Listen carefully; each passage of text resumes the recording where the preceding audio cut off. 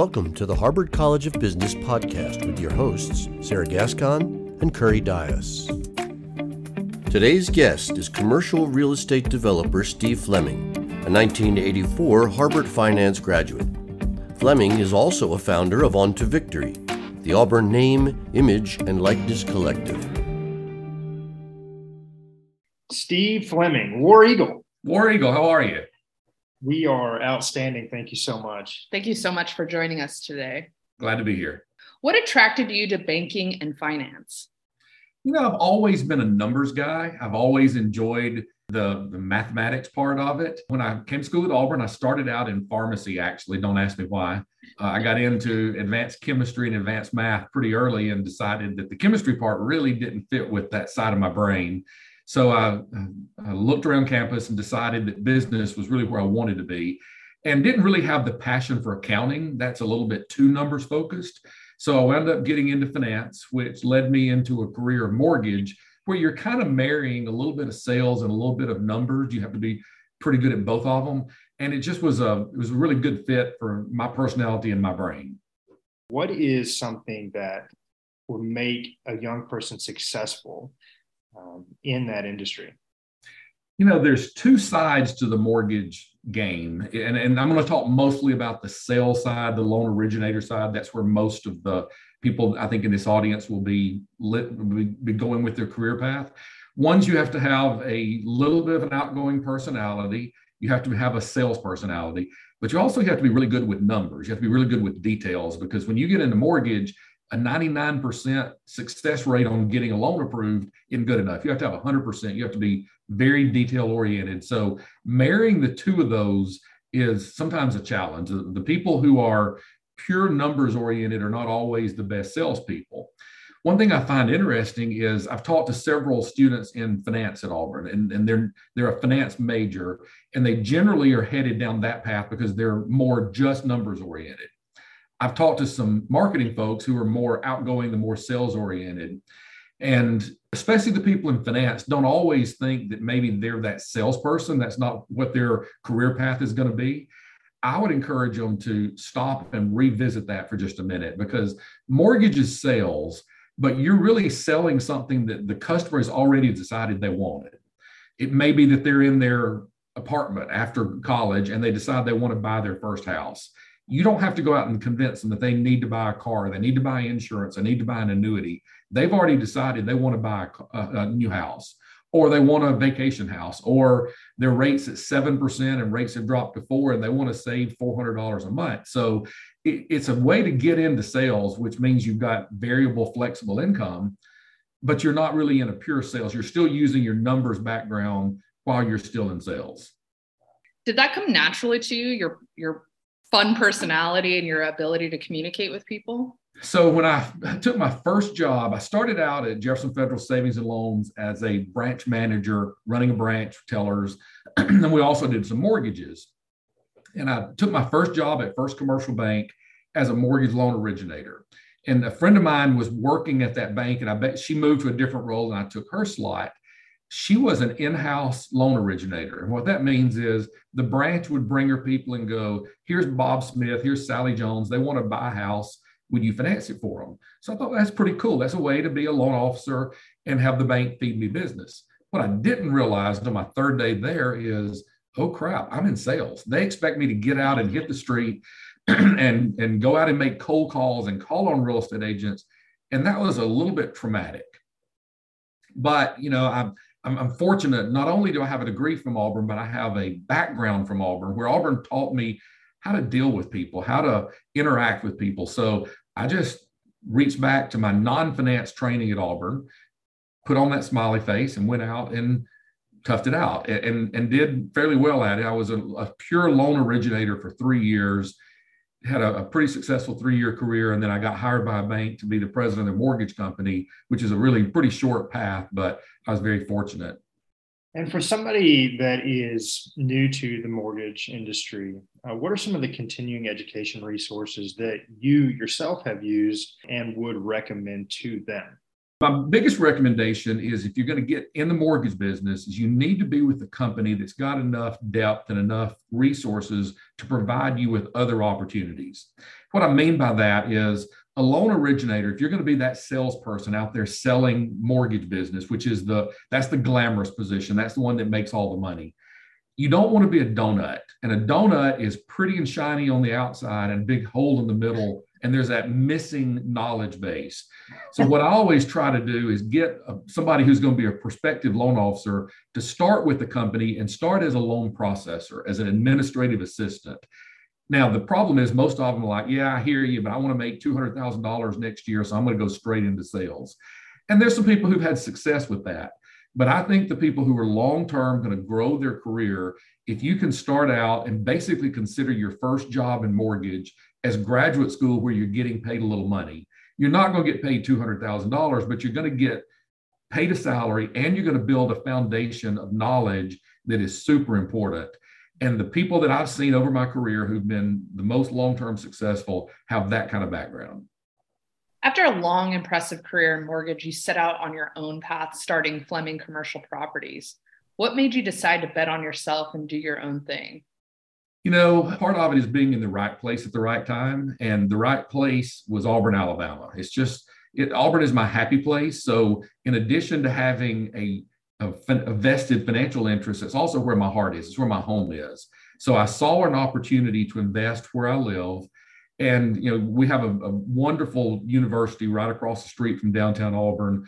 So I started, one of the nice things about having a university environment is, unlike going to some towns that you may buy a restaurant building that is going to be a lunch place, but all the business people go home in the evening, or you may buy a restaurant that's open for dinner only, but it's closed for lunch because it's not in the right location.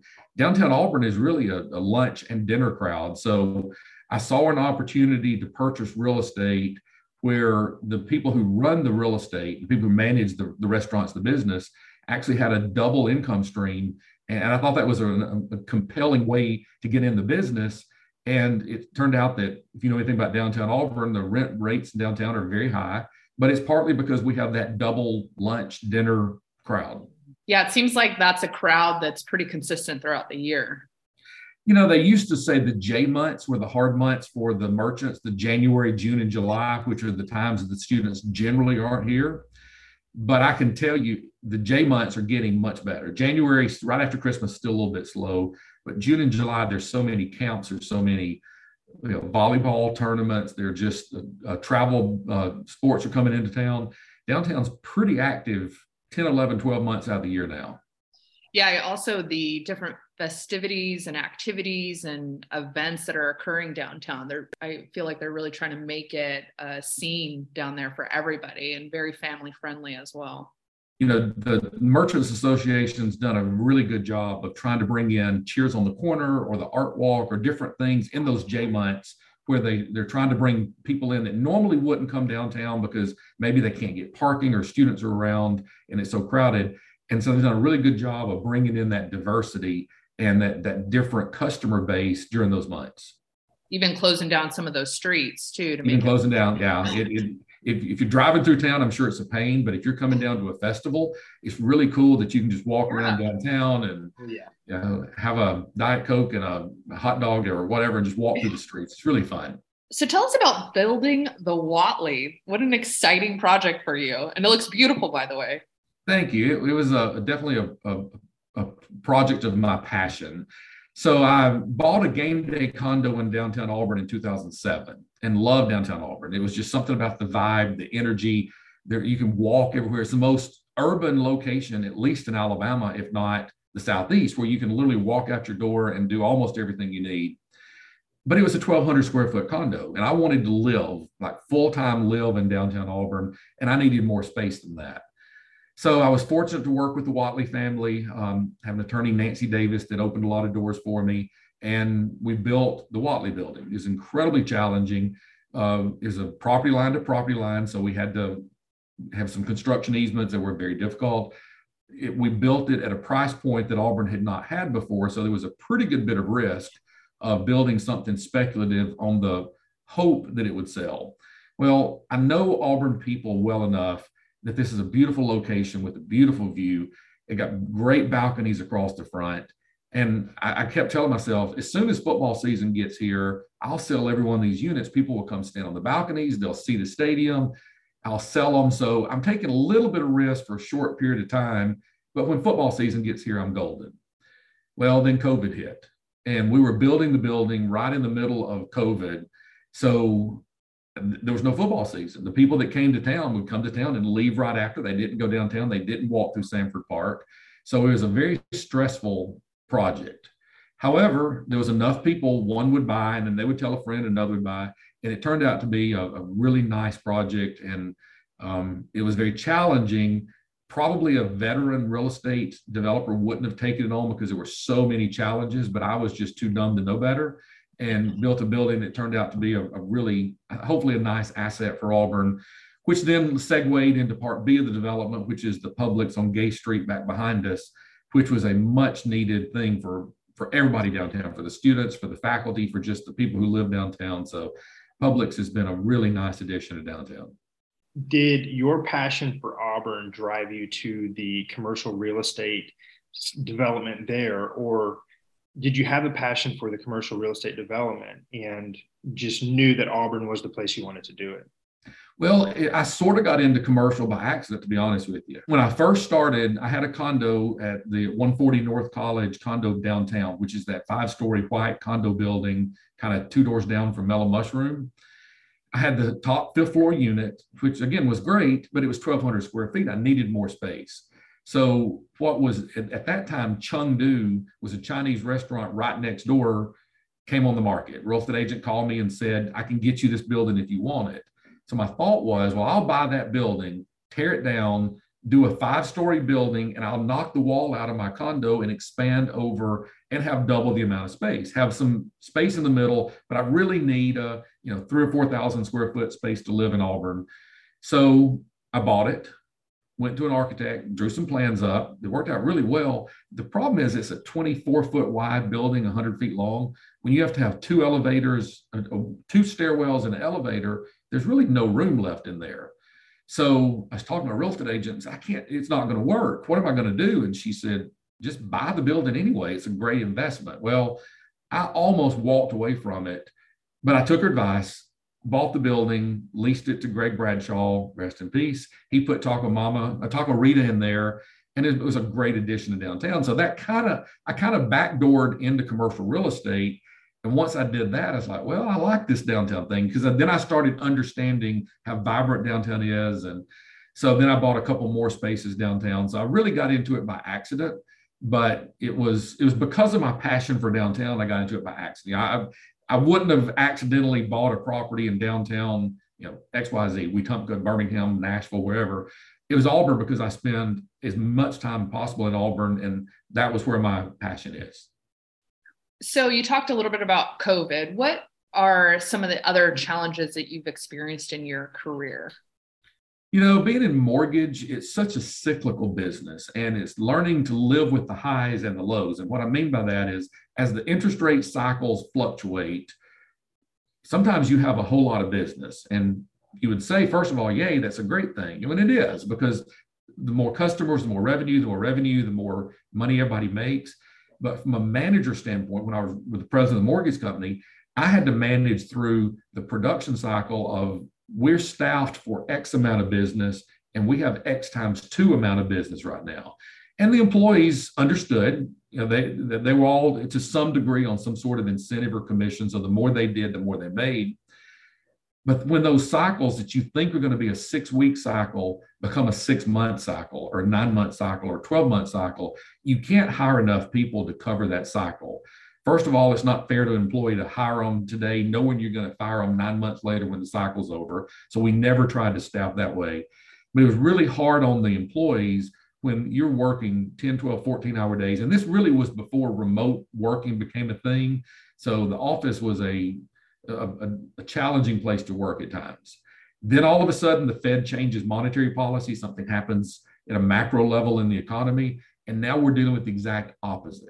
Now you've got people who are used to making at the top end of the curve, and their income is at the bottom end of the curve. So you get to play counselor a whole lot. And and make people understand the cyclical nature of the business.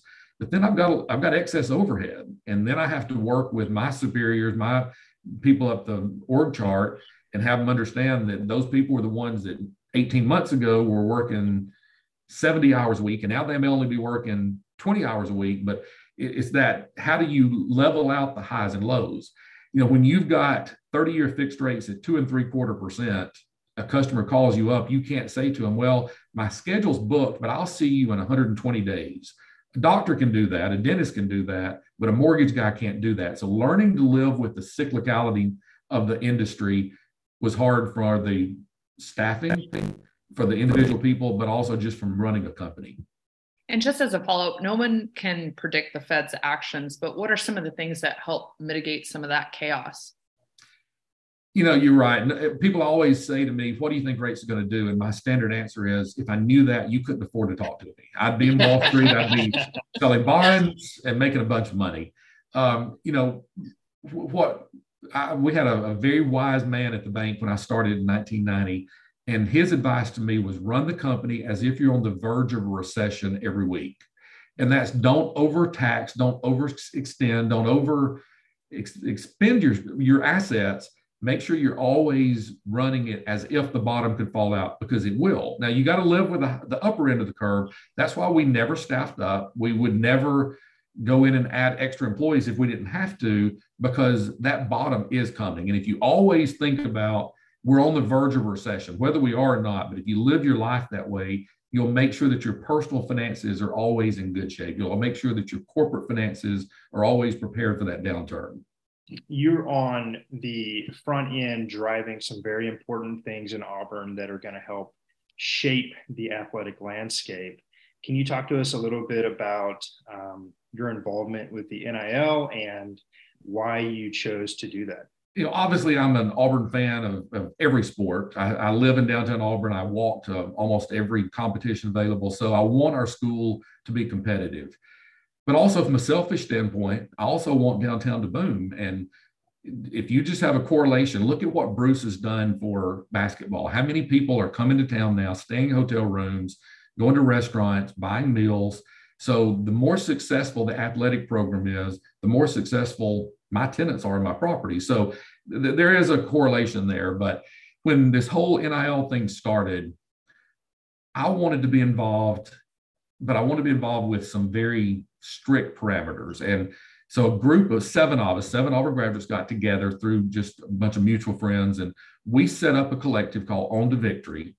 And we had some basic guidelines. And number one, we were going to be transparent.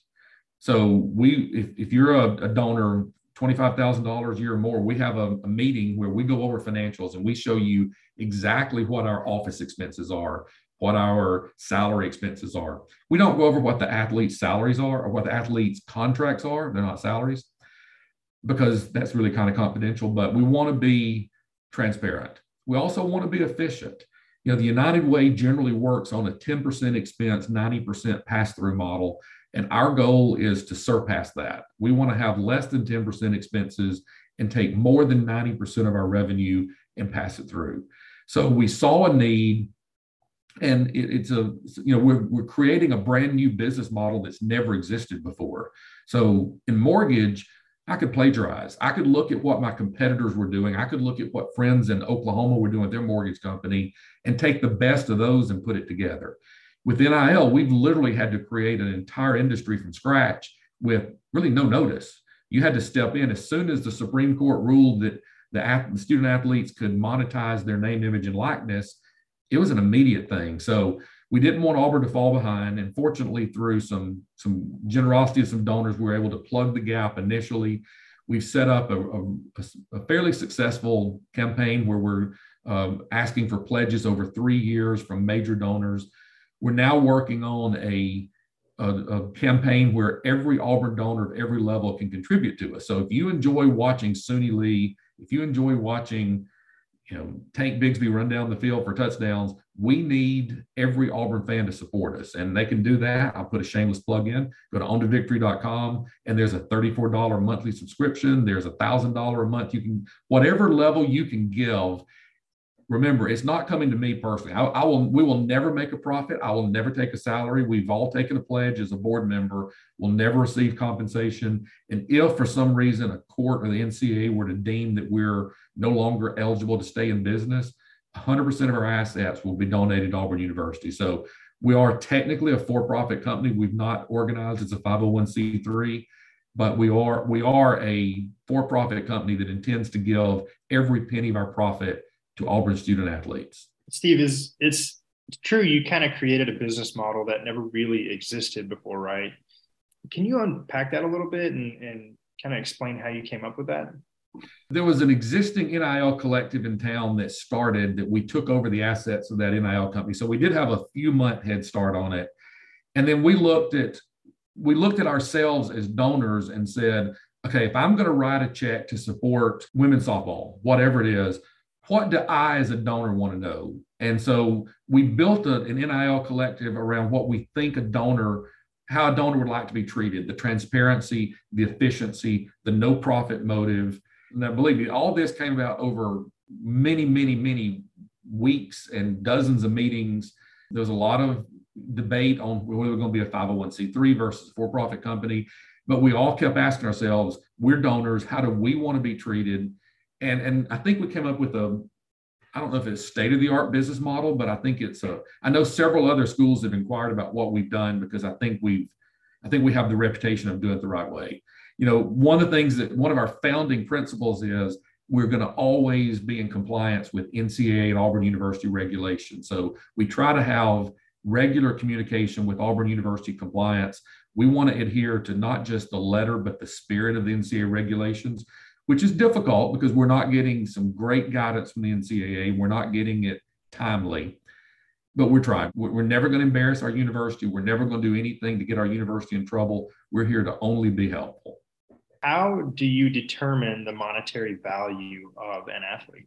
That's a very tricky question. And the answer is the board doesn't.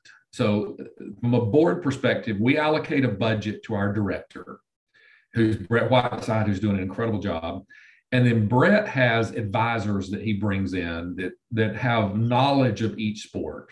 So they'll look at a potential baseball person and again, it's only once they're on campus, it's once they've signed a grant and aid. We don't negotiate at all until they're a student athlete and signed a grant and aid and enrolled.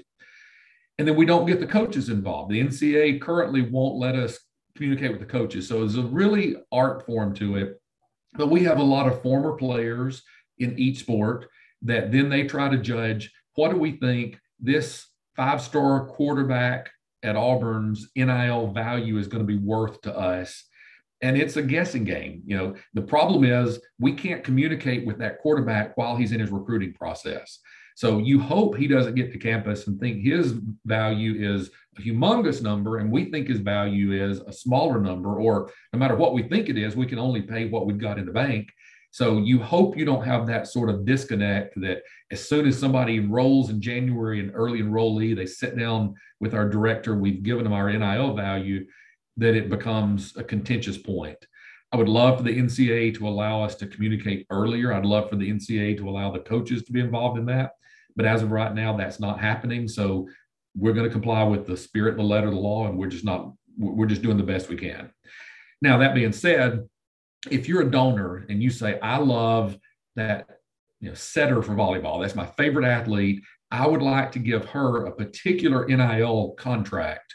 You can do a particular contract for one individual athlete.